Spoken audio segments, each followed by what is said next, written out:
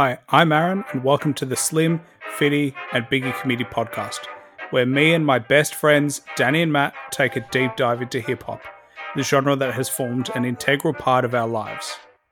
Please like, subscribe, and follow us on Instagram at _Slim, Fitty, Biggie Committee, and stay tuned for any upcoming podcast news.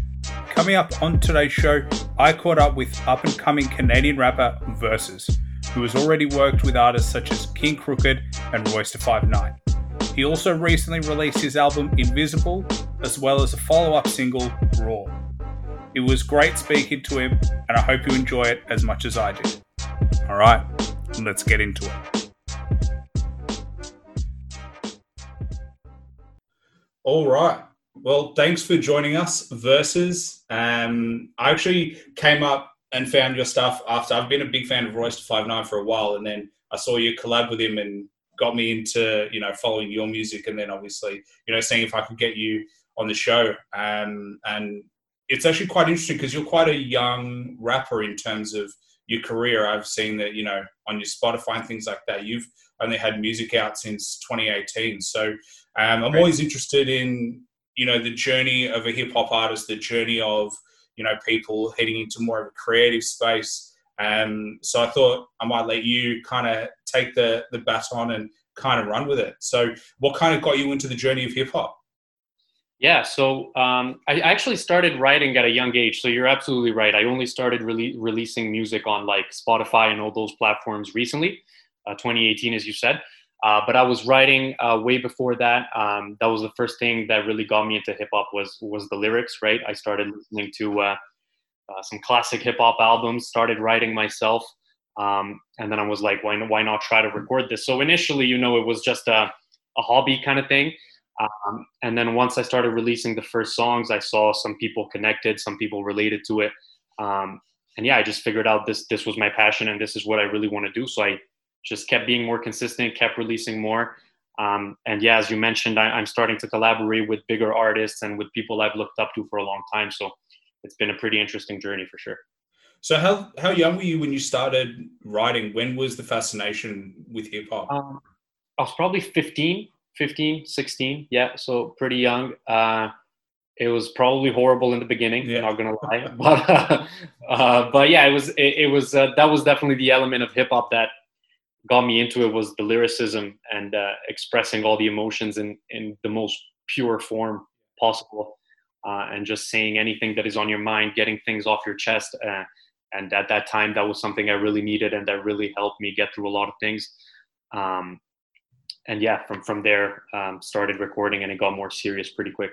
And so what was the journey from, you start writing when you're 15, 16, you have a go, and then getting to a point where you're like, okay, I think I'm ready to start recording music. What's that journey like? I think it's a lot of practice and a lot of days in the room, kind of rapping by myself, and in the beginning you only show your friends and your family and the people around you, and you can kind of get a feel. I mean, obviously everyone's going to be nice in the beginning. No one's going to tell you you're trash. And then I think yeah, once I was comfortable with it, I really wanted that experience of trying it out in the studio. I wanted to know what it felt like to be in the booth and to be in that environment that we're used to seeing with artists that we look up to. And slowly I started putting out music. I think my first project I released was a mixtape called Hell in Heaven. That was only released on SoundCloud, so none of that stuff is on Spotify or the streaming platforms. And yeah, I noticed, I mean, in my opinion, or for what people tell me as well, in the last 2-3 years is where the quality really started to get better, and where I started improving a lot. And as I said, working with bigger artists, and now this is for sure what I want to do. So it's good to have that feeling where you know what you want to do, and this is your passion and what you want to pursue. So yeah. And so, because hip hop, it definitely in my life hasn't been something that's very open and welcomed. How was it for you in terms of, young growing up, you're into hip hop? Did your friends, were they into hip hop as well? Or was it kind of difficult getting into that world? Yeah. So when I started writing, I was actually living in France. I wasn't in Canada yet. I was doing my high school in France. I've always been pretty lucky with my family being supportive and not having anything against the genre and the music. Actually, my dad is probably the first one that played a hip hop album for me, so Awesome. I probably owe that to him. Do you remember which one it was? Yeah, I believe it was. The Eminem Show 2002. Love that. That album was probably the first one. Yeah, Without Me and all that. Yeah. I was 7 years old at the time, so it took me by surprise. But always something I got into pretty quick. But my friends some of my closest friends were into hip hop, so they definitely supported it. And that's definitely something important. So yeah, it's a good question you asked, because you need that support to kind of get the confidence you need to keep going. There's a lot of failure that will happen, and as I said in the beginning, no one's going to know who you are, no one's going to listen. But if at least the people around you are supporting you and they have your back, that's definitely a good thing. I would say I didn't grow up in like the typical hip hop environment that most artists and rappers grew up in. It was definitely different, but I always had the support from my family and friends, so that helped a lot. Awesome. Yeah, because I know in my life, my mum always said to me, your love of hip hop is a phase. You're going to grow out of it and you're going to learn to listen to normal music. And that's never happened. So I'm actually quite happy. It was a fear of ours that I would listen to hip hop forever. But turns out hip hop to me just somehow suits my ears. But you talk about you didn't have that traditional growing up. What, in terms of where you grew up, obviously, you moved from France to Canada. What was your growing up like? So what was the inspiration to move into writing? You said you were going through some challenging times as well. Yeah. So my life, I've kind of been traveling since I was a kid. As you said, I moved from France to Canada. That was kind of the last time I moved country, but I've lived in various places across the world. And I think that definitely helped me get more stuff to write about, more background, more culture to absorb everywhere I went. I definitely think that played a key role. But yeah, during high school, definitely went through some challenging times, and I'm sure that it's kind of felt through the lyrics. If for anyone that listens to my music, they can kind of tell. I mean, typical stuff as a teenager, I guess. That plus some, I talk in a lot of songs about my OCD. I had that growing up. And so it was always a way for me to kind of release the stress and the tension when I was writing and express everything I wanted to say and pretty much clear my mind, because that's what OCD does to you. You start overthinking everything. So usually when I had those thoughts, I would just write them down, and it would help to cope with it. And now that my music is kind of being listened to more than in the past, I do realize how many people can relate to that. No matter, it can be OCD or any other thing, really anything you're going through. Lyrics are a very important way of getting things off your chest, and it's probably one of the greatest things in hip hop is when you relate to a song, right? And you feel the pain, you feel the artist. That's probably what connects people so much in hip hop. So how did you find, having OCD and then releasing music? Like it's hard to do, because I think everybody, when they start, they want to have the perfect song, and then at some point you realize that what's perfect is for you to start. You just got to start somewhere. No song is ever perfect, and no rapper is ever perfect until they start releasing music. So how did you overcome that kind of battle? Yeah, perfectionism is definitely kind of an obstacle. It can be a good and a bad thing, because as you said, you're recording a song and you want it to be perfect. You want people to see it as perfect. And the truth is that will never happen. Everyone will always have a different opinion. It might be someone's favorite song, and then your other friend might think it's complete trash and doesn't like it. So I think the key is just to understand that from the get-go. Like, the earlier you understand that, the better it will be.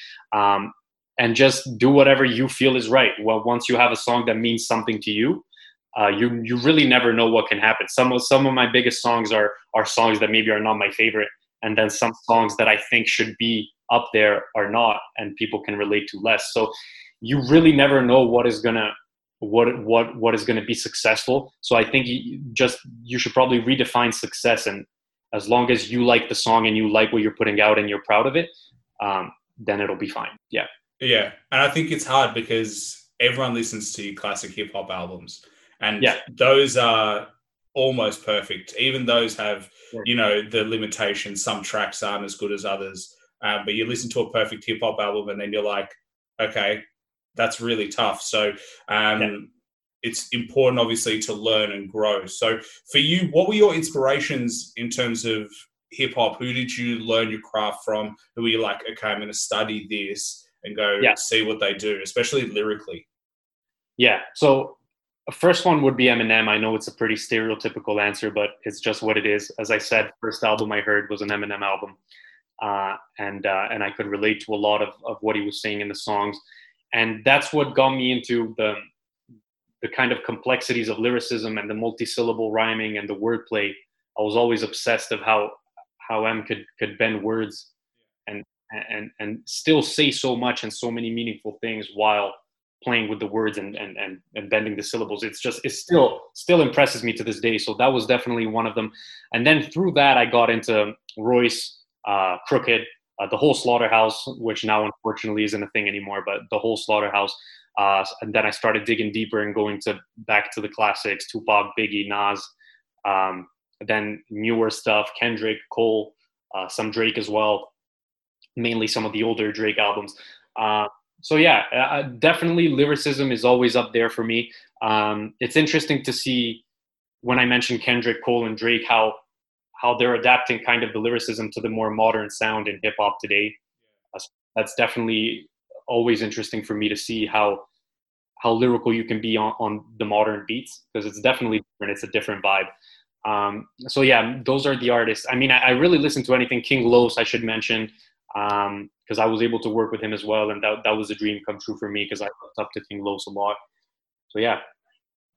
And so you mentioned beats, because for me, the thing that got me into hip hop was beats before lyricism. I had to learn how to listen to lyrics. It Okay. was I've said this before, but 50 Cent Get Rich or Die Trying was the first album I ever listened to. Yeah. It just blew my mind. It was so different to anything I'd ever listened to before. So how do you attribute the change in beats? How do you think the genre is heading? It's definitely a huge change in terms of music, going towards more of the trappy vibe versus the boom bap in the 90s. Yeah.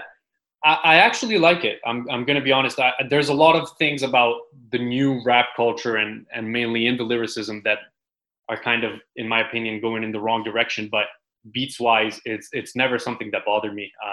Because I think, as I mentioned, there's artists that can still do it very well and can still rap and be lyrical on the modern beats, and it sounds good. I mean, the reason most of the mainstream artists that you'd hear on the radio every day are not that lyrical is because they can have success because the beats are that good that they make the entire song.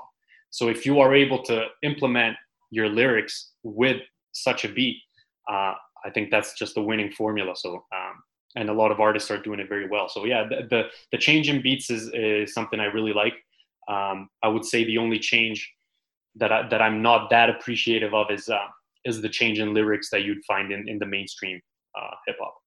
In what way? What is it that kind of, you know, because you focus on lyrics a lot. So Yeah. So again, there you will always find the artists that are still lyrical today. I'm just talking in a more general way, like very mainstream way. If you look at the BET nominations as a recent example, the lyrics are definitely not that impressive. I think that there was a tendency to dumb things down for the audience in the recent years, at least in the mainstream radio. Again, if you dig deep enough, you'll always find amazing lyrical artists, and there are still a lot of them today.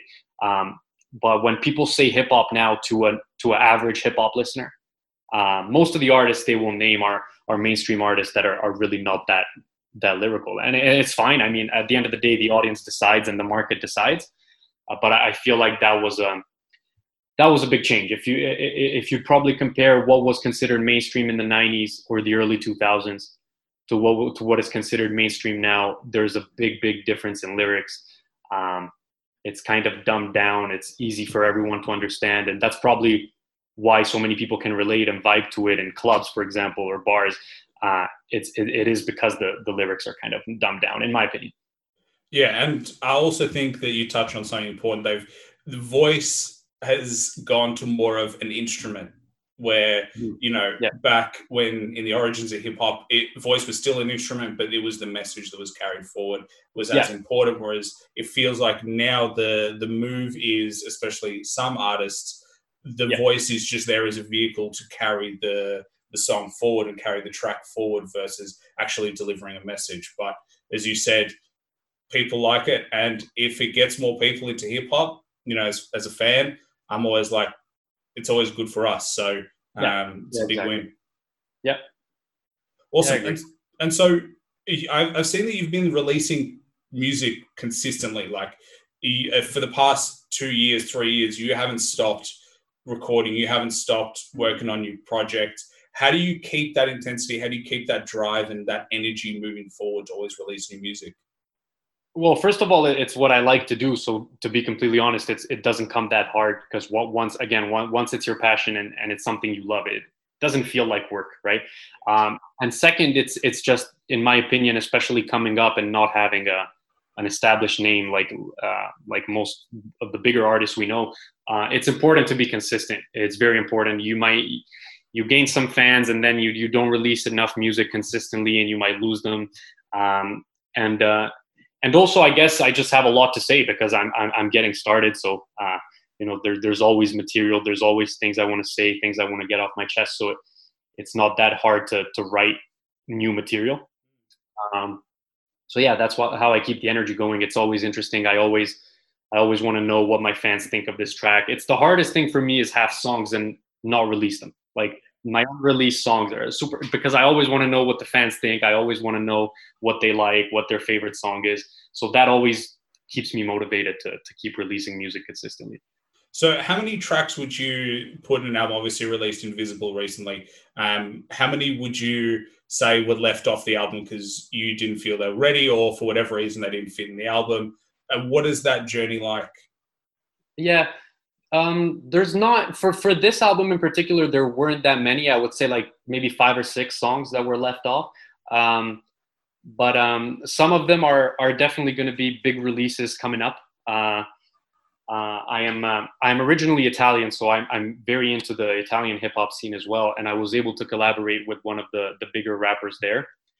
Because of timing issues, we couldn't release that track in time for the album, but it will be released soon. So I'll be looking forward to see what kind of the Italian fan base thinks of that. I think it's interesting to mix the two languages and two hip hop vibes together, and we'll see how that goes. But yeah, there weren't too many songs left off, but definitely more material coming.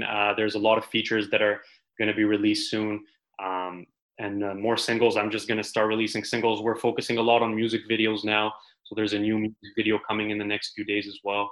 So yeah, we're trying to be as consistent as possible and to focus on every area we can focus on. Well, the good thing is for your fans that they're always going to have new things to enjoy. So Yeah. whether it's music video, singles, unreleased tracks, whatever it is, so that's always a big positive. And so, because you're bilingual, is that right? So you can speak a couple of different languages. Yeah, I can speak English, Italian, French, and Spanish fluent. Yeah. Awesome. And Yeah. so, do you think that gives you an advantage? Obviously, you said you collaborated with an Italian hip hop artist. Do you think that helps you just expand to different markets? I think so. I think it does. I mean, I don't necessarily rap in different languages. Like I will always rap in English no matter who I'm featured with. But me having the exposure to other countries, hip hop and what is going on there, and just staying in tune with that helps because then it allows me to connect with rappers in other countries. And if something comes out of it, collaboration, a feature, then both artists is a win-win, right? Both artists will gain fans in the countries, and you never know what might happen. So that helps definitely to expand on a more international level. Awesome, man. How do you feel? Obviously, based out of Canada, how's the hip hop scene in Canada, and how is it? When you compare the scene in Canada versus the scene in the United States. I think it's growing fast in Canada, and there's some huge artists, especially coming out of Toronto. I'm in Calgary. I'm not there, but the hip hop scene in Toronto is definitely huge. I mean, Drake and Tory Lanez are out of there, and they're two of the biggest artists there are right now. So I think Canada is contributing a lot to that. And Yeah, of course, traditionally and historically, I mean, the US are always going to be seen as the basic, like, just hip hop it's American, right? It's US, and everyone knows that. But I think Canada is doing a great job coming up with some new artists and some very big influences on the genre. When you do like concerts and when you do tours in Canada, do you find that they are easy to sell out, that there's enough of demand, or do you find that it's starting to build, obviously off the back of success like Tory Lanez and Drake? I think no matter what, the demand is there. Like, even if I mean, Drake and Tory definitely contributed to it, but hip hop has always been big here. Any American artist that can come here, even if it's not the mainstream artists, some more underground ones, you go to their concerts, they're always sold out. People know the lyrics. It's definitely huge, and the hip hop community is huge. I would say what is maybe lacking, but I guess that kind of happens based on how many people are trying to make it, is the supporting each other factor, having each other's back. But I guess hip hop just has a very competitive nature that is hard to find in any other genre, and that also influences on the support you get from other peers that maybe they might be envious or something, and it kind of influences that. Yeah, it's definitely a genre where there's a lot of competition. So in terms of for you, have you had any kind of disses, anything where like you've actually gone head to head with anyone? How do you feel about that actual, like, diss tracks are something that's part of hip hop, but it feels like it's becoming less common in terms of people actually wanting to get into those specific disses. Yeah, I'm all for diss tracks. I love it because I love the competitive nature. And as you said, growing up listening to the classics and to older stuff, that was a huge part of hip hop. And I'm not one though to start a diss just because I know it's gonna do good and people are gonna like it more. It has to be something where it's more personal and there's a reason for it. Because as much as I love diss tracks and all that, I'm also for supporting other artists and not just starting beef for whatever reason. It just doesn't make sense to me. I've definitely had some lines in a couple songs. I never had a diss track dedicated to someone in particular, just some lines here and there. But yeah, nothing too crazy. But I'm all for someone dissing me because I love it. So I would love that opportunity. Yeah. I don't think many people are ready for diss tracks. I don't think, but it sounds like you're ready to go. So if anyone wants to have a go at Versvs, yeah. Yeah, I think the most notable one recently was the MGK and Eminem one. That's probably the biggest one, but obviously that got squashed quite quickly. So we haven't seen the back and forth. I mean, we had, Joyner Lucas had his beef as well. Joyner and Tory was interesting. Even though that was a more friendly diss for me, it was a kind of and then they squashed it with a song together, right? But yeah, you're probably right. The most notable one in recent times would be Rap Devil and Killshot. There wasn't really much for him to respond to after Killshot was there, so it just ended there. Yeah. Well, MGK came off well. He's dating Megan Fox, so maybe it was a success. Yeah. Good for him. And so, for you getting into the market, so you start releasing music, you're starting to make a name for yourself. How did you find the penetration into the market? Did you have to get in contact with more people? Did you find that features is your way to get into the market, or was it a combination of all those things? It's definitely a combination, and it's a kind of trial and error thing. You have to try everything out. It's a hustle. My team and I are constantly reaching out to people, constantly trying to network. One thing that helped me in particular was definitely features. And I was lucky enough to, one of the first features I had was with Crooked, and not only the song was great and one of my favorites, but the connection I made with Crooked was so valuable. He's such a stand-up guy, cares so much about the hip-hop community, about the culture.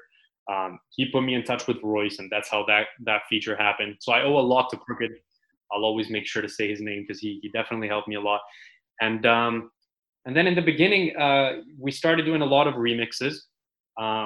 I think that's an approach that a lot of new artists coming up have to take, because at least you know that you're guaranteed some listeners, and then if they like it, they become fans. But they already know the beat, they know the song, so they're always down to hear what you have to say on a more popular beat.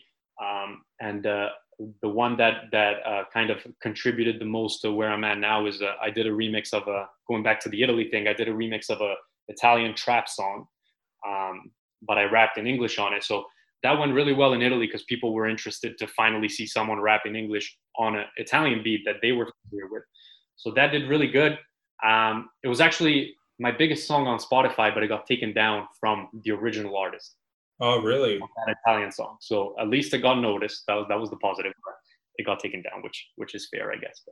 And so is the music different in Italy? So how's the sound? Or are they, because every country seems to have their own sound. Obviously, you've got grime from the UK. You've got these different subgenres of hip hop popping up, but having their own unique sound. How is it in Italy in comparison to what we see right now? A lot of trap. The thing that has the most success in Italy and that you'd hear on the radio is definitely trap music. But there's a heavy American influence. The artists in Italy are constantly looking up to artists in the US. They want to wear the same clothes. They want to have that gold chain. They want to rap about the things they rap about. So they're so fascinated about the American scene that a lot of it translates into the music. And but no matter where, you'll always find some lyrical artists, and those are always the ones I'm trying to work with. The feature I have with that Italian rapper I was mentioning earlier is he's one of the pioneers of the Italian rap scene, been doing it for almost 20 years. And so it was great. Yeah, it was great to connect with him and work. We'll see how that goes when it gets released. Awesome. And going back to King Crooked, I'm also a big fan of King Crooked. One of my friends, Danny, he does this podcast as well. He likes to joke that I always mention King Crooked.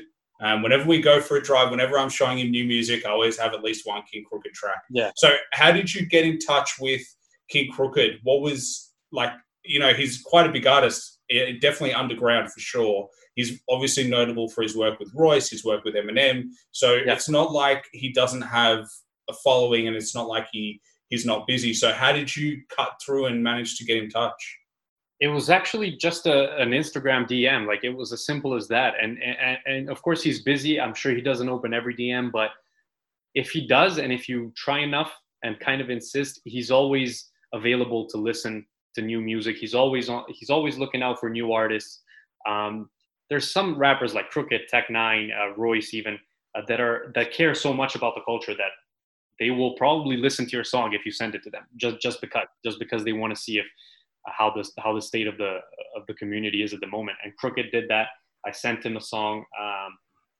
He liked it. He's definitely not someone that will work with anyone in terms of, he doesn't want to ruin his reputation or put his name on something he doesn't believe in.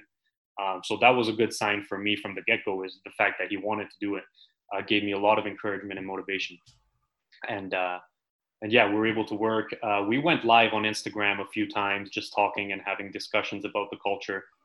And those are the most valuable connections, are people that are not in it just for the money or just for the fame. People that really care about where the hip hop community is going, where the culture is going.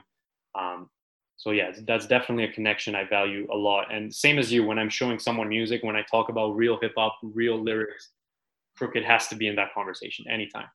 And so what did you learn from him? If you had to, there's a lot that he imparts. When I listen to his music, he's one of the most lyrical artists there is right now, as far as I'm concerned.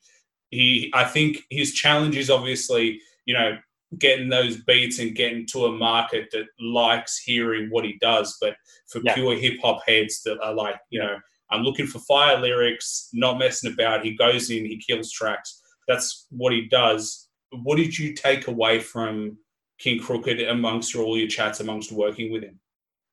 I think the biggest thing, as you were saying right now, the challenge of finding the beat that the more people would want to hear. The thing I learned from him is he just doesn't care about that. He just does not care who listens to the tracks, how much it will sell, how much money it will make him. It's going back to what I said earlier. He's happy with it. He knows he did his job on a song. He will release it. and that's how the most pure music comes out. He did the weekly volumes where it was a song a week, right? 52 songs in the year. On top of that, albums, mixtapes, features. So if there's something I learned, it's definitely not caring too much what people think and just doing what feels right, and just just releasing whatever feels right, and how much he cares about the culture. It's always encouraging to see that and see how supportive he is of new artists as well, or artists that you might have not heard about. It's always very inspiring. Awesome. And for you, because you say not to obviously, cast your net too wide. You've got obviously people who love your music. You've got people who hate your music. It's just part and part of really being in the public sphere. Who do you look to for advice, though? Who is it in your inner circle that you're like, when I'm struggling, I'm not sure, who do I turn to? Yeah, I have friendship-wise, I have a pretty good group of friends that will be honest. I always ask for honest feedback because it's easy to always say, yes, it's good. Yeah. At one point, it just can't be true. It can't be that every song I release is that good. It can't happen. So it's important to have even friends that listen to. I usually ask feedback to a lot of people that are not into hip hop that much, just because I want to have a feel of what an average listener that is not a hip hop head would think. That gives me an idea of how good it might do outside of the underground hip hop community. So that's always interesting. Artist-wise, I always send my songs to Crooked, going back to that, or anyone I have that kind of relationship with. It's not like I talk to him every day, but if something comes out, he will definitely let me know what he thinks. I'm a huge battle rap fan as well, and a lot of battle rappers are more available on social media. They're not that crazy, as mainstream artists would be. They can kind of interact with the fans more. So battle rappers like Hollow the Dawn, Charlie Clips, I've sent my songs to and always get some good feedback from them as well. Awesome. And so moving away from hip hop for just a little bit, obviously, the coronavirus is affecting everybody, especially here in Australia. It's affecting a lot of artists because, you can't do tours, you can't do live music. It's really tough down here. How have you felt the effects of coronavirus on yourself, and how has it affected the industry, in your opinion? Myself, on a personal level, it definitely puts things into perspective. I don't want to sound corny here, but I think it did for everyone. So I took a lot of time off to spend with my family, just be around the family, be around friends, get my mind off things. Music-wise, it kind of almost forced me to write more and do more, because being at home so much, it kind of, you want to do something and you want to feel useful, kind of pushes you to record more, write more. I usually go to a studio, but it forced me to set up a mini studio at home, so that I could still release music, because first thing when I saw the lockdown was happening was I cannot go months without releasing music. It just can't happen. So that's why I set up the studio at home. Hopefully the quality was kind of the same. Some of the songs on the album actually were released at home, so it was a different feel for me. Well, you couldn't tell, to be honest. I couldn't tell from track to track that it was off or anything like that. I was just listening to it in the car. So the sound is good in the car, so it worked. So as far as I'm concerned, I don't think you have that issue, man. Perfect. Thank you. Well, thank you. I'm glad it worked. Are you guys still in isolation? How's it right now? Not in isolation. We can still go out. Anytime you go in an indoor space in public, you have to wear the mask. You could get fined for that. Same with gatherings, parties and stuff. There's a limited amount of people that you can invite or be with. But other than that, I mean, definitely economy-wise and job-wise, a lot of layoffs, a lot of people losing their jobs. It's sad. It's unfortunate. Kind of all over the world, I think it's been the same. I mean, some countries were hit harder, some countries recovered quicker, but yeah, it kind of hit everyone. Yeah, well, I mean, down here in Melbourne, we've been in lockdown, I reckon, out of the last 7 months, we've been in lockdown for 6 months. So we had 1 month off. So, I haven't properly been like outside to a restaurant or to a cafe in I don't know how long. So I think we're going a bit stir crazy down here. So we see everybody else, and we're very jealous. But hopefully, Yeah, we're coming out soon. So I hope so. the benefit though is that obviously, hopefully it inspires more artists. It inspires more Yeah. creativity. Yeah, I think it does. I think if people have the right mindset, I mean, staying at home all day doing nothing is not the way to go. So for anyone who is creative, it inspires you to maybe start your own podcast, for example, or start recording or start editing videos. It's definitely something that encourages creativity. It kind of forces you in that mindset. So I think it helped that way. In the music industry, going back to that, it definitely hit it hard with the touring. That's the biggest revenue most artists have. Even mainstream artists, that the biggest form of revenue is usually touring. So yeah, I'm excited for concerts to start again and to see more artists and to perform myself. That's something we're all looking forward to. Well, the good news is, hopefully, when everything opens up again, there'll be tours left, right, and center. There'll be an inundation of music. There'll be, artists everywhere, exhibitions, all that kind of stuff. So as much as it's tough for everybody right now, I'm sure, for you want to do a tour as well. So, it'll start opening up and we'll have lots of music to look forward to. Yeah, I hope so. And in terms of for you, is there anything that surprised you in hip hop when you start young, when you start writing young?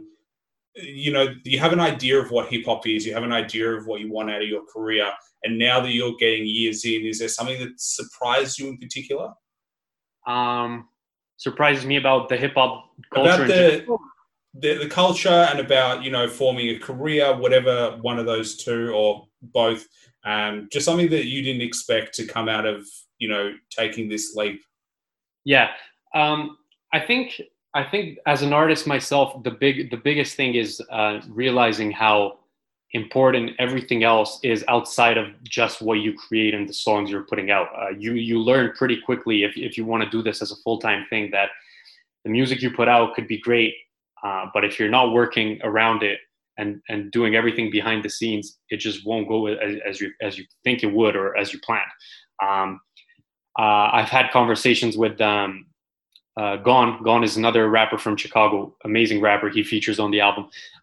We were talking about how the music you put out is maybe 15-20% of everything you do and of the success you will have. The networking, the marketing, the promoting, the connections you make, the concerts, the merch, the websites. It's just so much going on behind the scenes that if you're only listening to hip hop, you can't see and you can't really know how important it is. So as a fan, you see the music, you see the music videos, and that's kind of like, oh, I want to do that. I want to release music and do music videos, which is fine. But then you realize there's a lot going on that takes most of the time. It's the behind the scenes thing that people don't see. Yeah. And it's probably the least fun.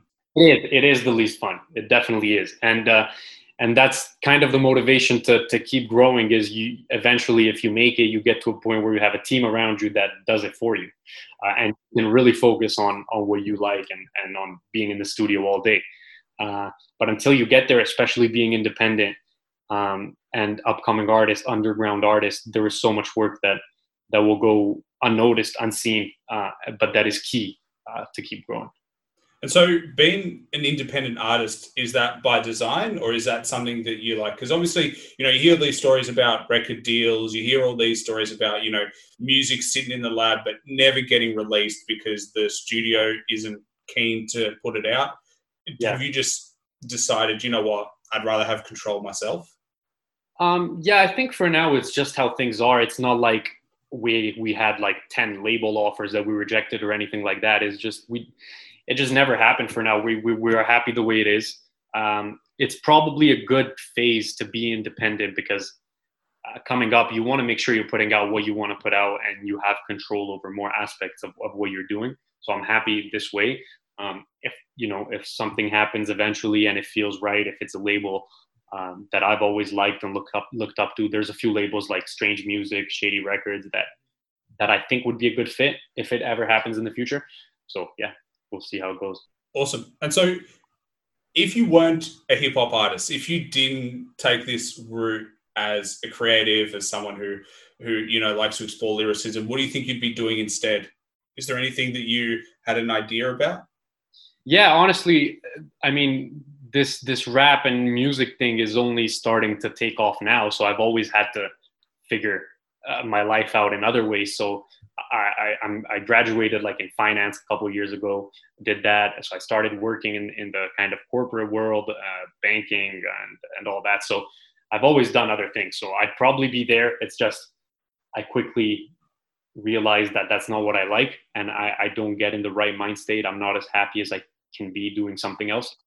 So now I'm doing this music thing full time, and it definitely improved, just how I feel and how I am. And but I mean, if not, I'd probably just be doing that. I mean, at least I have something to fall back on. It's always good.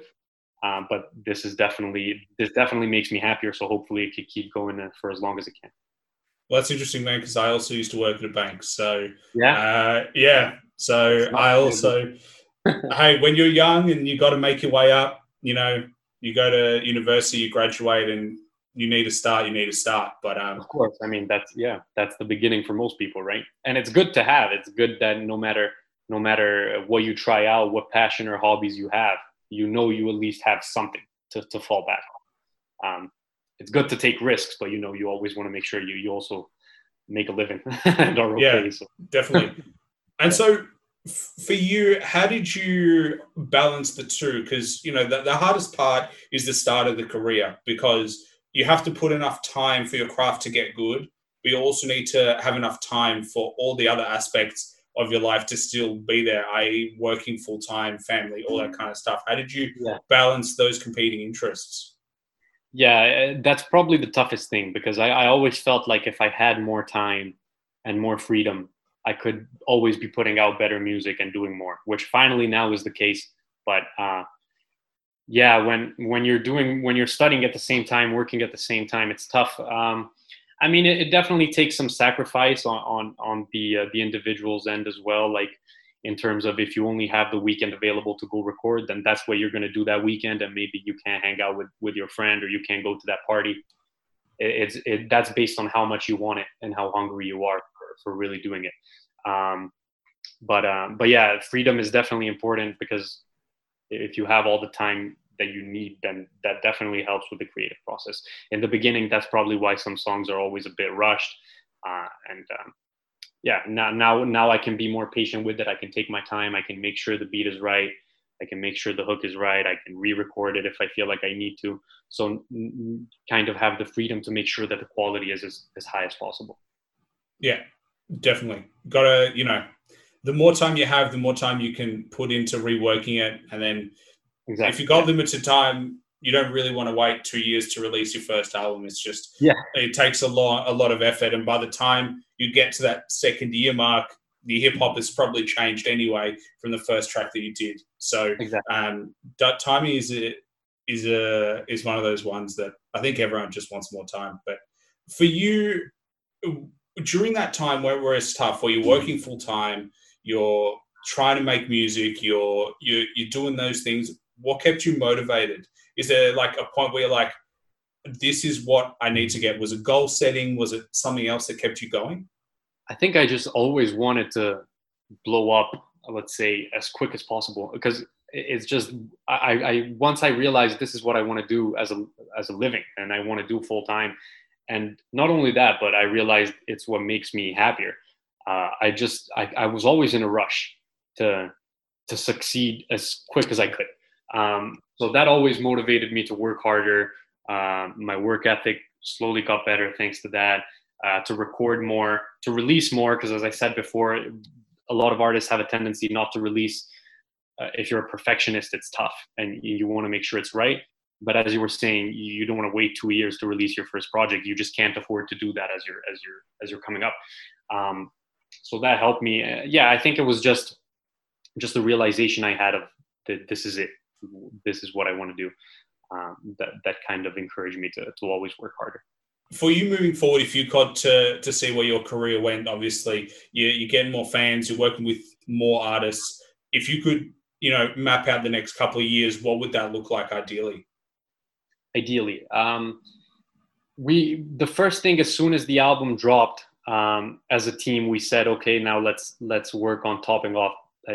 Next album has to be bigger, has to be better, has to have bigger features. So that's the spirit we have, which I think is great as a team with my manager all together.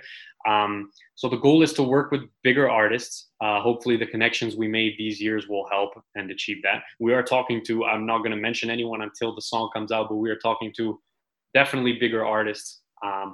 So ideally, yeah, bigger features. A big thing that I kind of felt I was lacking in the past were music videos. And so we're focusing on that a lot. We have a plan to basically have a music video for every song on the album. That's the idea. So we want to give visuals to the fans. We want to grow our YouTube community. If you looked at the numbers there, you probably noticed that there's some platforms where I'm much bigger, like Instagram and Spotify, and then other platforms like YouTube where the numbers just don't add up because, as I said, coming up, it's hard to balance everything, every website, every social media.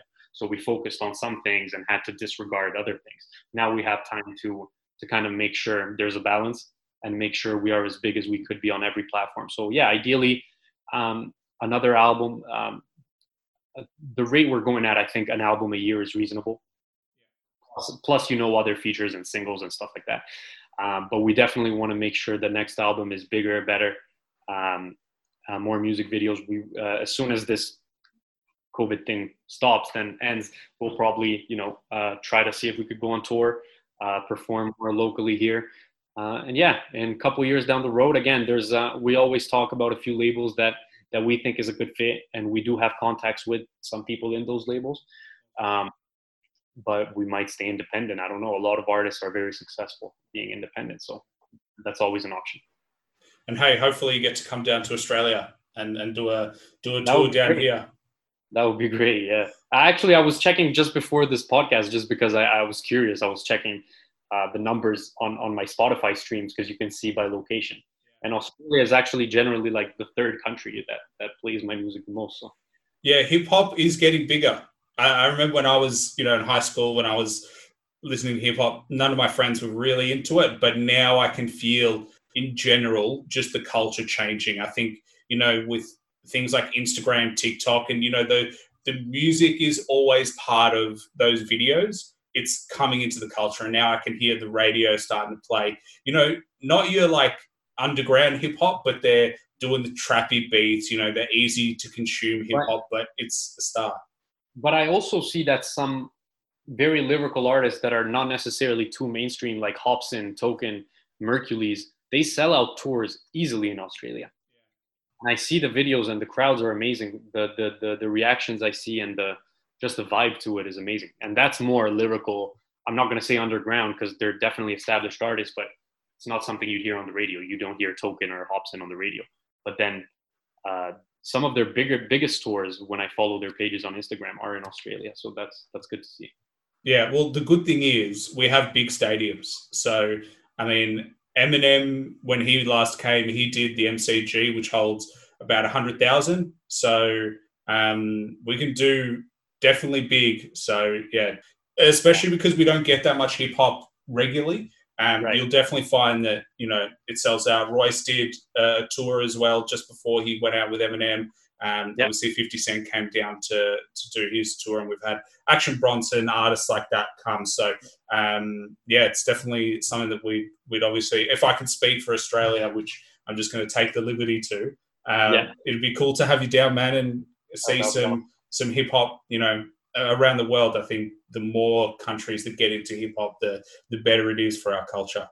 Mm-hmm. Yeah, agree. Yeah, 100,000 seems a little tough for me to ever do, but that's another. It was the biggest one that anyone's ever done in Australia. So it's all about a start, and Eminem's had an unbelievably successful career. So doesn't get bigger than that, no. Yeah. Hey, who knows? You might be able to open for him, and you might get that 100,000. So anything's possible, man. Yeah, that's the goal. And so right now, in terms of for you, you're working on new music. You're always, working on new things. You've got your manager who's part of your team. How did you get in touch with your manager? Was it, a friend, or was it someone that you got in contact with? Yeah, it was through a mutual friend. And then, we made sure we developed a good friendship before starting any business. and that's always key. And yeah, it's been awesome. I definitely wouldn't be here without that connection and that relationship, because again, coming up, you know, you need a lot of investments, you need the support, you need someone that believes in you. So that's always been key. Do you find that he's honest with you all the time? Like, you know, even when you don't want it, he's always going to be like, all right, Versvs, that was shit, let's fix this up. Yeah. He's always the one that you know is always going to give you the feedback that you need rather than the feedback that you want.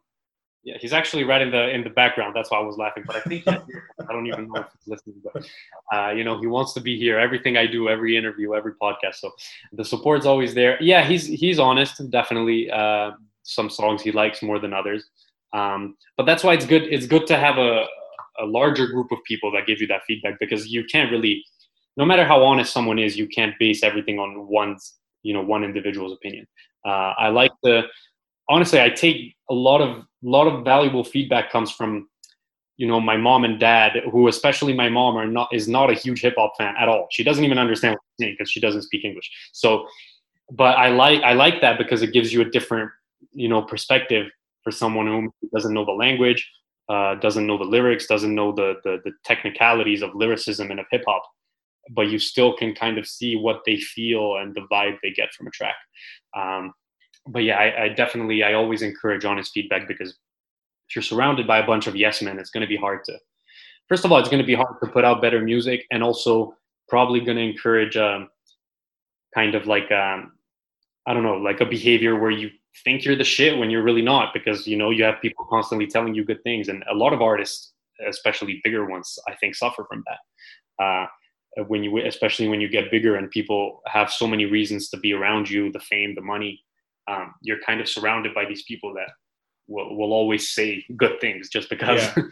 and that doesn't help the creative process.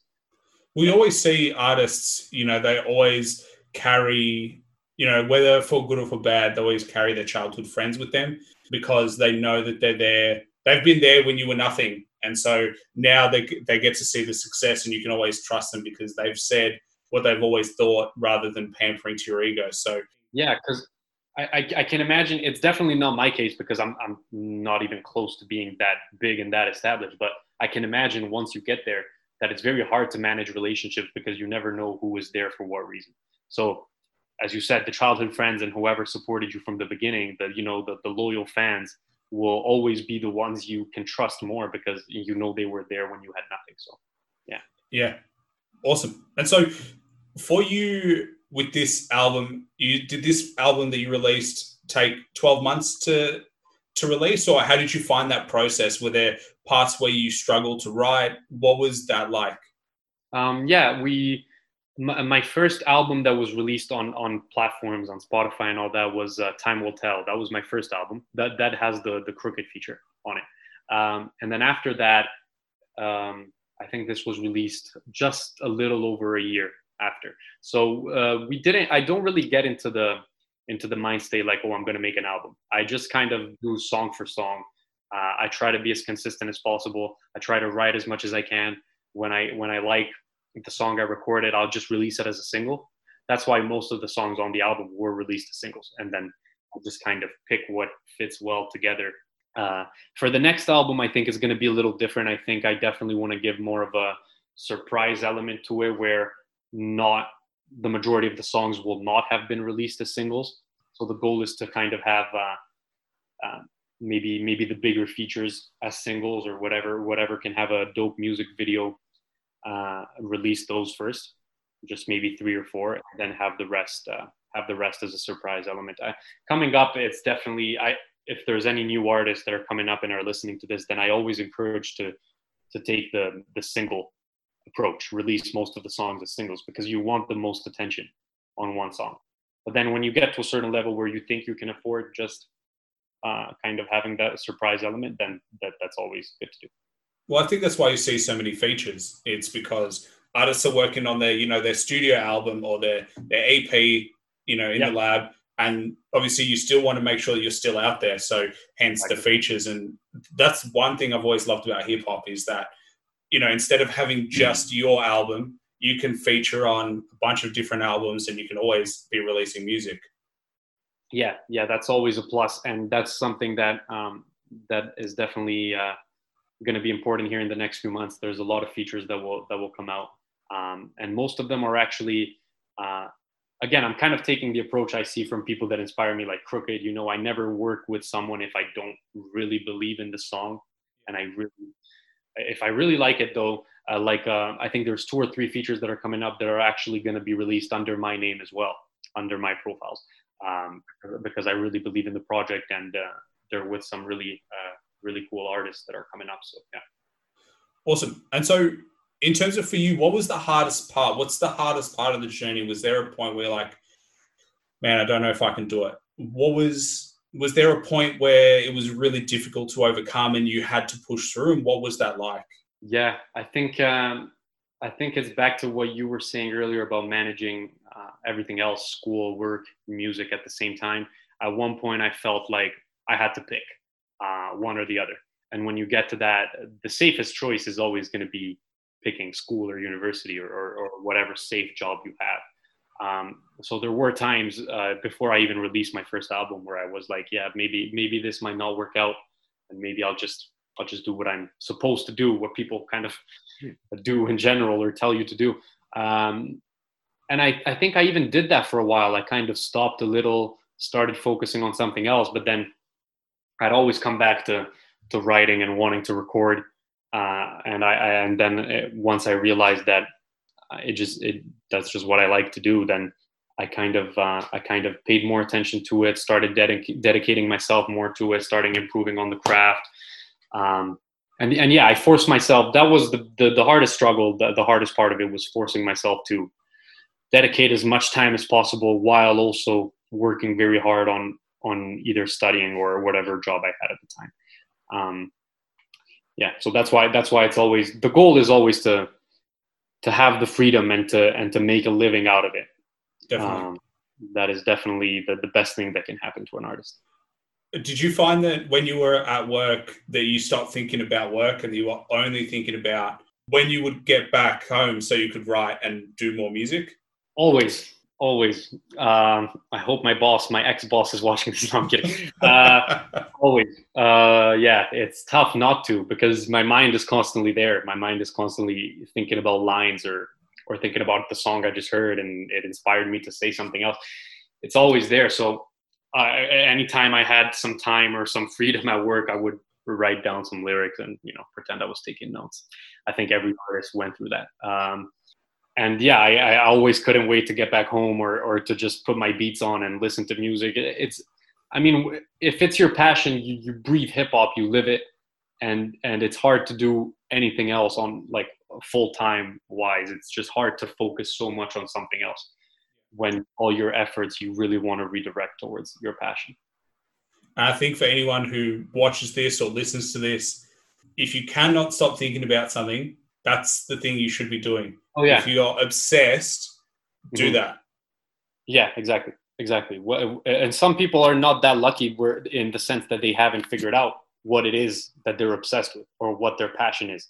I have these conversations all the time with some friends that they haven't really found out what it is. And what you have to do there is just try things out and just get into as many hobbies, as many things as you can.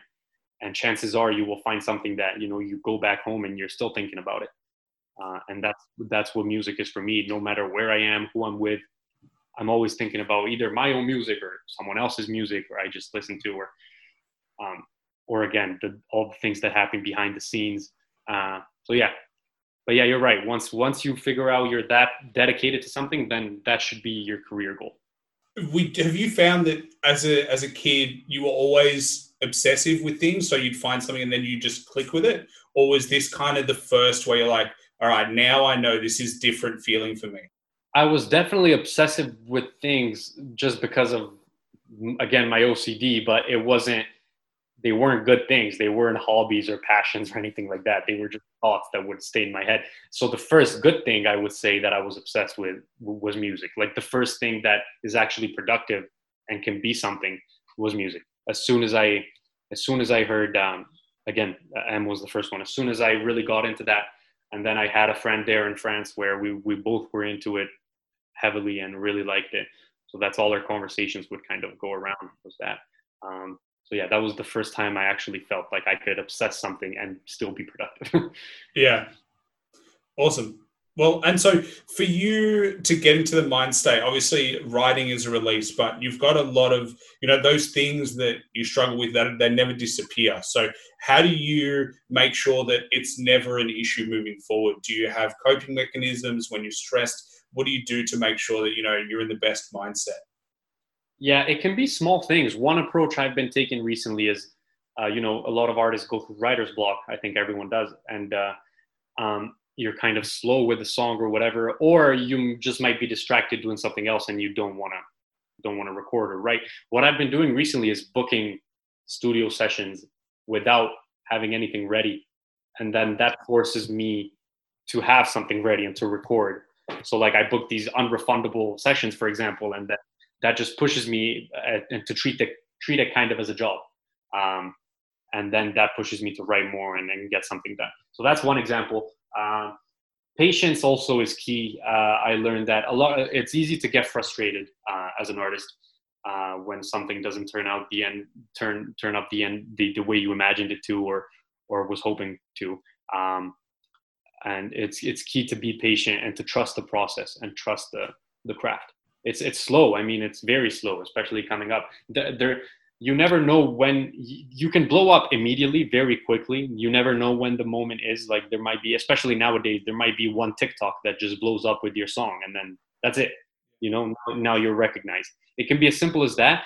But in general, until you get to that moment, because you always need that one lucky moment. But until you get there, it's a very slow and painful process, and you have to trust it, and you have to go through it, and you have to enjoy the process itself. Because if you don't enjoy the process itself, then you probably won't get to the end goal. So that's something I learned, that no matter the difficulties or obstacles there are, just try to enjoy it and understand that it's part of the whole thing, and that's just how things are. And it goes back to that piece that you were saying, about the people around you. The people around you make those challenges easier because they are there to support you, and it's a team rather than you on your own. Oh yeah. Couldn't do it on my own. I mean, I don't think anyone could do it if they're just left there by themselves. It's very tough. Yeah. And so for you, do you have a routine where you're like, all right, Mondays, this is when I write? Or, do you have set times, or is it more week to week, depends on what you're releasing, depends what you book? I don't have a routine. I don't have anything set. It's just whenever I feel like I have to say something, I'll put random beats on until one beat catches my ear and I really like it, and I'll start writing to it. That's one way things can happen. Or another way things can happen, which actually happens more often, is I think of a wordplay or one line that I really like and that I have to say. I'll write it down wherever I can, on my phone, on a notebook, and then that line usually starts an entire song. If I'm confident about one line or one specific wordplay or whatever that I really, really like, that usually makes things a lot easier to create the rest of the song. It's very hard when you have nothing. But yeah, when I have nothing and I still feel like I have to record, I'll just put beats on, feel the vibe, see what I like, and then hopefully I find something. Yeah. And do you prefer notepad or pen? Or do you do a lot of phone or computer? How do you do it? I only do notebooks. Like I only write physically. Like the only time I use the phone is if I'm outside and I think of a line and I don't want to forget it, then I'll write it in my notes on the phone. But everything else, I'm still old school with the pen. It helps me visualize things. Do you find that it makes it personal? Like you can feel the pen, you can feel the kind of the words flow through your mind into your hand? For me, it does. And it also helps me a lot. The way I write, I was just looking at a paper I have here in front of me where I wrote stuff, but it just helps how I structure it. I can see the rhymes better. I can see which syllables connect better. So that helps a lot to kind of keep going and trying to rhyme everything and try. Yeah, it just, yeah, for me, it does make it more personal, but I do understand that the phone can work as well, because I think most artists that I see nowadays are using their phone. So that's fair, but yeah, I'm old school. Hey, well, if it was me, I wouldn't be able to read my own writing. So that'd be my biggest problem. The scribbles, Yeah. and then you're like, oh, I thought No I one could can read understand. mine. No one can read mine. I have tested it out, and it's scientifically proven that no one can read my writing. So I'm the only one that can decode this. Well, man, sounds like you should have been a doctor, because doctors infamously Right? have horrendous handwriting. Exactly. Yeah. Maybe that was my my other career path. Yeah. And so, if you could do a collab with anyone, let's say alive or dead, if you could collab with anyone in hip hop, there's a plethora of hip hop stars that are no longer with us versus ones that we currently have. Who would you Yeah. collab with? I'm going to exclude Eminem because Eminem is going to be my answer to every question. So I'm going to exclude it. It would definitely be Eminem. I mean, he's what got me into it, and he's the biggest I can think of. So, but outside of that, I would say, that's a tough one. Dead or Alive, you said. Yeah. Wow, that's a tough one. Oh man, I mean, a song with Tupac would just be unreal because our styles are so different that I would just be curious what would come out. I can't imagine how it would sound. It would be very, very different. Alive, I'd probably say Tech Nine. But the funny thing is, I would have said Royce up to a few months ago, and then I was able to work with him. So that was amazing for me. Personally, that was a great achievement. But Tech Nine is definitely in my top 5 right now. What is it about Tech Nine? Because I've definitely gone through a Tech Nine phase as well. He's got that ability to spit real fast, but then he also has the ability to slow it down. What is it for you that captures Tech Nine? I think the way, I mean, his rhymes are just, I've never seen anything like that. I've never seen the way he can make entire sentences rhyme. Like the only ones that can do that are, again, Crooked but Tech Nine has this thing where he really, really pushes himself to rhyme every single syllable in every line. So I know people don't pay attention to that. The average listener doesn't. But the reason it sounds good is because of that. That's the reason it's appealing to your ears. You don't know because you don't know the technicalities. I mean, people in general. But that's the reason it sounds so good is because every single word he's saying rhymes. And it's amazing. Of course, the speed and everything, but the speed is never something that by itself makes me appreciate an artist. There's a lot of rappers that are fast and that are not saying anything, So that's never a thing to me where it's like, oh, he's fast, he's good. It's a bonus thing maybe, but yeah, just the way he delivers the flow, the rhymes, the fact that he's so open-minded with other genres. He's done so many songs with heavy metal artists, rock artists, more pop artists, techno artists. Like there's just a song for everything. His catalog is amazing. And then again, he's one of those guys that inspires anyone in the hip hop scene because he's been doing it for over 20 years. And he has a song with Pac, going back to that. He has a song with Tupac, and he's still around. It's amazing. That longevity is, it's really hard to get, especially as an artist. Well, I think we're seeing, a new wave of artists that have had careers way longer. You've got people like, Method Man coming back and releasing, new music. You've got all these artists who realize that just because you're 40 plus doesn't mean your career is over.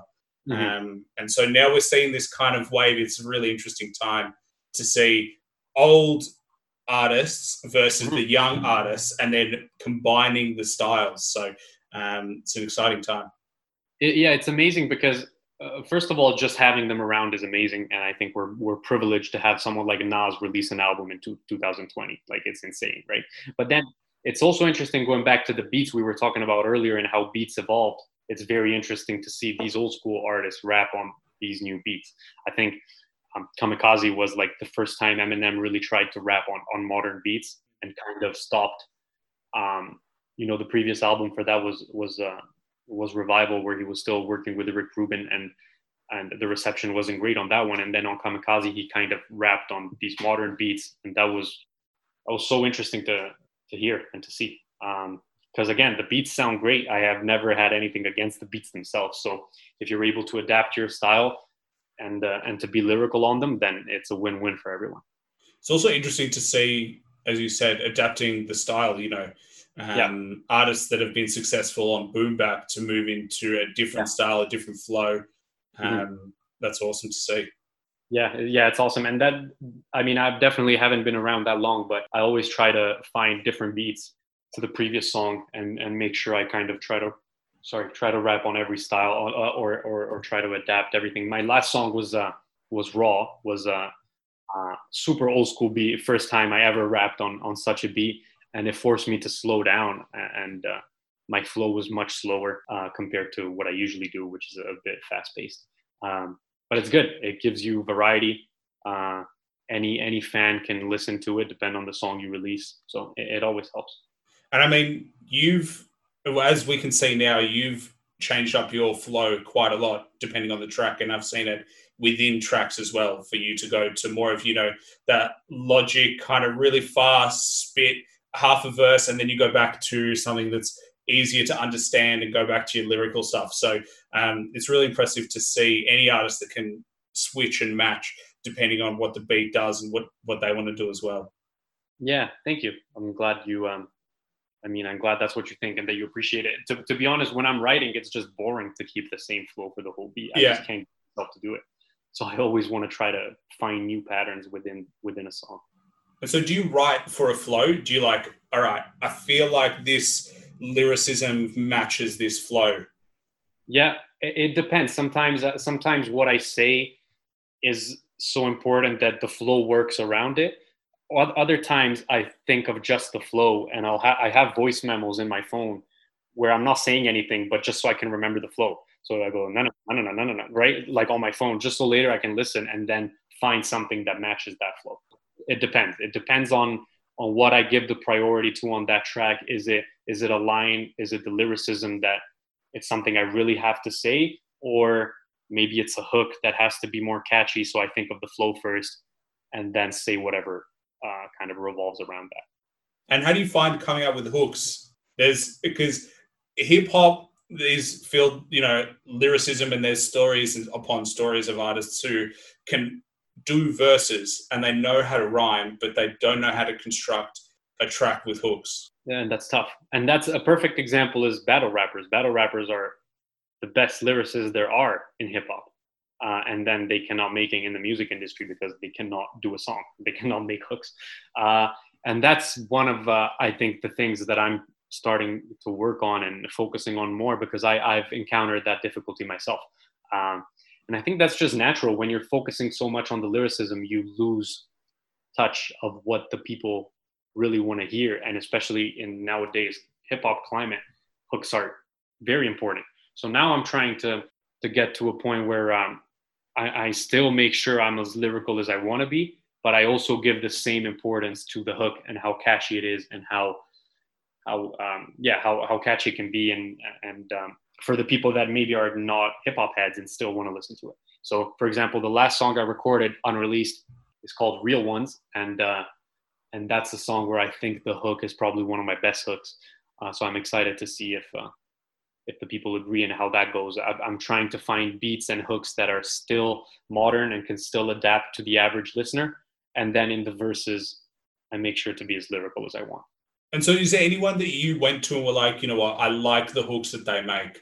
Let's see if I can replicate. Because it's unspoken, but every artist, you have to get inspiration. You have to learn. You have to, have people that you're like, all right, let's see if I can do something like this style. Was there any hook that you were like, okay, this is kind of what I'm trying to do?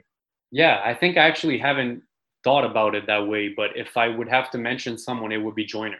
Joyner Lucas has the ability to be very lyrical, even in his hooks, but the hooks are very catchy and very modern. And in the last album, he proved that, the ADHD album, has amazing beats, amazing hooks. And then in the verses, he goes back to what we know him for and the speed and lyricism. So maybe if it would have to be one artist, it would be Joyner. Drake is obviously amazing with hooks, but it's a different vibe. It's a very, very different style, but he definitely knows how to make a catchy hook.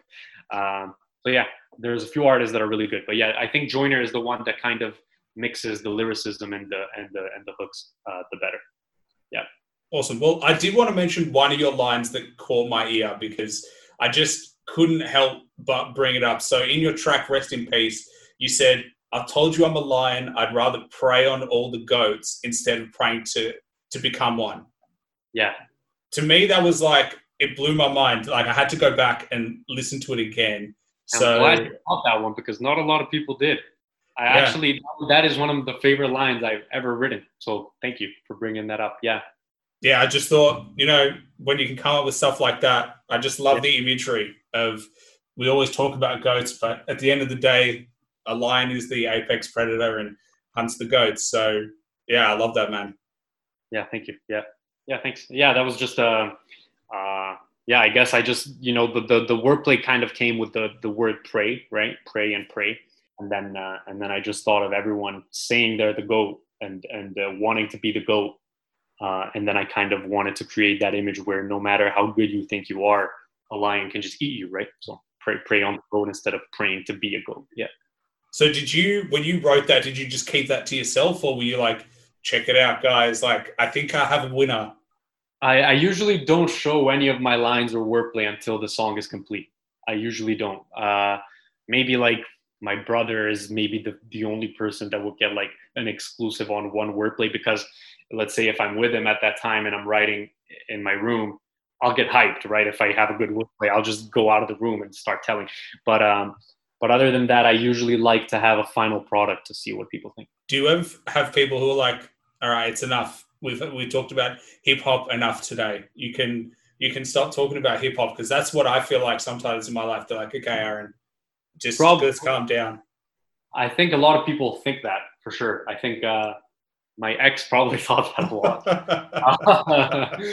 That might be one of the reasons. But yeah, I mean, I think so. I think maybe they don't say it, but I definitely think sometimes they get tired of it because even when we're chilling at home, the first thing I do is play a video or play a freestyle that Yeah. I heard. But again, well, yeah, when you're so passionate about something, it's just natural. Yeah, I always say, at the end of the day, this is your career. So people talk Yeah, about their jobs all the time, and this is your they're career. usually So boring jobs too. yeah, they're boring too. So at least this is an interesting career Yeah, that you're in. So yeah, I mean, it just comes with the territory. When you're obsessed with something, when you like something, you just want to talk about it all the time. yeah. It just shows. It just shows if you want to talk about it, if you want to bring it up, you like Mhm. it. You should keep doing it. Yeah, exactly. I agree.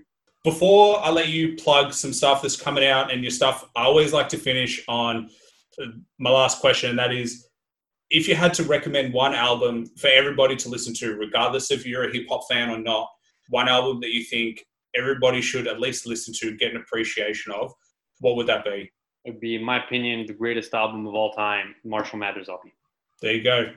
That has to be not only, it's just amazing to me how lyrical and different that album was at the time and how controversial it was. I mean, no one was saying anything of the things he was saying on the tracks, and it still sold 1.7 million copies in the first week. It's just unbelievable. Unbelievable. Yeah, I'm always in awe of that album. Definitely his best album, um, which has a huge toll on everything else he did because he always says that he's trying to top that one, and it's hard when things were just right at that moment. I guess the climate was the way it was. It goes back on having so much to say as you're starting off. Yeah. I mean, I always, anytime an album of like Tech Nine, Jay-Z, Nas, M comes out, I'm always wondering, like, what do you have to say now? Because how can Yeah. you be in the game for 20 years and still have that much inspiration and things to say? And they always somehow come up with something, and that's why they're always going to be on those top lists. I'm glad it amazes you, because it still amazes me Yeah, for artists to still, and look, artists like Royce, he releases so much music. Like, it is crazy to me how much music he releases. He does features, he does everything, and he still comes up with lyrical music. He still comes up with quality stuff to come out there, and now he's moved into producing his own music. So yeah, producing. He's doing. I saw that he started a podcast as well with Lupe Fiasco. Just recently, he announced that yesterday. Features is something he slowed down on a bit. I was actually, until a couple weeks ago, I was the only Royce feature in 2020 was "Enough for You," which is the song that got released in August. I mean, feature that got released as singles during the year. Yeah, I was checking on the list, but yeah. But he's amazing, and the last album was amazing. The Allegory, so lyrical and so politically charged as well, but still lyrical. and still very bar concentrated and punchline concentrated while having very important messages as well. So yeah, those artists are amazing. I always try to get better, but when a Royce album, when a Tech Nine album, when an Eminem album comes out, kind of like, okay, I have to work a lot harder if I want to reach this level. Yeah, it's a reality check. It humbles you, yeah. Yeah.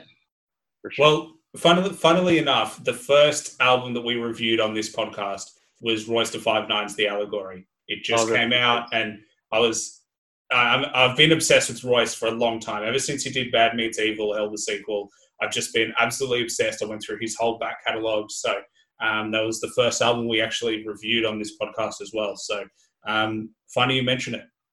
Yeah, that's awesome. And there's a song with Crooked on that album as well that is amazing. Tricked, I think it's called. Yeah, that song is amazing. It's a trick. That's the hook. It's a trick. Yeah. Awesome, man. Well, before obviously we wrap up, and is it Friday night or it's a Saturday night? Saturday. I think, what is it? 5:30 p.m. So obviously, as much as I'm sure you love chatting to me, I don't want to take up all of your Saturday night chatting to me. I'll let you plug, obviously, your stuff. Obviously, you released Invisible. You released the single Raw. You've done features for people who don't know with Crooked, King Crooked. People might know as Crooked Eye, but he's obviously rebranded to King Crooked. Royce da 5'9 as well. So, and you've got some big things coming up. So, is there anything else you want to plug? Yeah. So, as a recap, Invisible came out September 18th, reaching 1 million streams. I'll let everyone know when that happens because that will be a personal achievement. Then what else? Raw came out right after the album, and that was kind of just like talking my truth after the album came out, just to kind of show that I'm still being consistent and that I still want to keep releasing music even after the whole project came out. And I think the main thing to look forward to is music videos. As I said, we're going to be releasing a lot of those, almost one every 2-3 weeks. So that will be big. And then, I have the kind of the next single for the upcoming album will be Real Ones. That's the song I was mentioning earlier, unreleased. I'll probably be posting a snippet of that. And then just more features and more bigger artists that I'm going to be collaborating with. So those are the most kind of, those are the standouts. Awesome. And your Instagram is Versvs Official. That's Versvs spelled with a V. So I know for me, when I read it, I tried to pronounce it as Versvs. That's just me. I had my own moment, but it's spelled like that. It goes Versvs. So Versvs Official. You'll find him on Instagram, on Spotify, SoundCloud, iTunes. He's got all his music out there, and obviously YouTube channel as well. So stay tuned for those music videos on Versvs Official, because he'll be releasing new music. And one of the best parts about getting in contact with you, man, was you always let me know when you release new stuff, so I can always have an exclusive and check it out. So makes my life good. That goes back to me always wanting honest feedback, and especially people that are in the hip hop community and that know, they have an ear for it. And those are the people that I value usually their opinion the most. So it's always not only a way for promoting my stuff, but it's a way of really getting feedback and just having to hear what people have to say. Hey man, well, if you ever want to shoot some stuff that you're working on through, I'd love to hear it. I think you're very impressive in terms of such a young career, but I think there's a lot of potential there, and I realistically mean that. Just based on little lines like the one that we quoted in this podcast, I think there's a lot to build on, and obviously the more you do, and that's showing with the people you're getting in contact with, people who are not the easiest to get in hold of. So I think you should be happy with where you're heading, and it sounds like you've got the right team behind you, supporting you in your career as well. Yeah, I hope so, man. Thank you. I appreciate that. Thanks. All good, man. Well, when you release your new stuff, we can grab you on the podcast again. We can just talk about your journey with that. And then obviously, hopefully you can come down to Australia and we can actually hang out face to face, or otherwise you'd be the first one to know if I ever make it. For sure. Otherwise, hopefully in Melbourne, we'll be out of lockdown and hopefully we'll be able to travel soon. But yeah, man, thank you very much. Appreciate you coming on the show. Thank you, man. Have a great day. You too. Thanks for listening to the show. Please like, subscribe, and follow us on Instagram at @the_slim_fitty biggie committee, and stay tuned for our next podcast. Bye for now.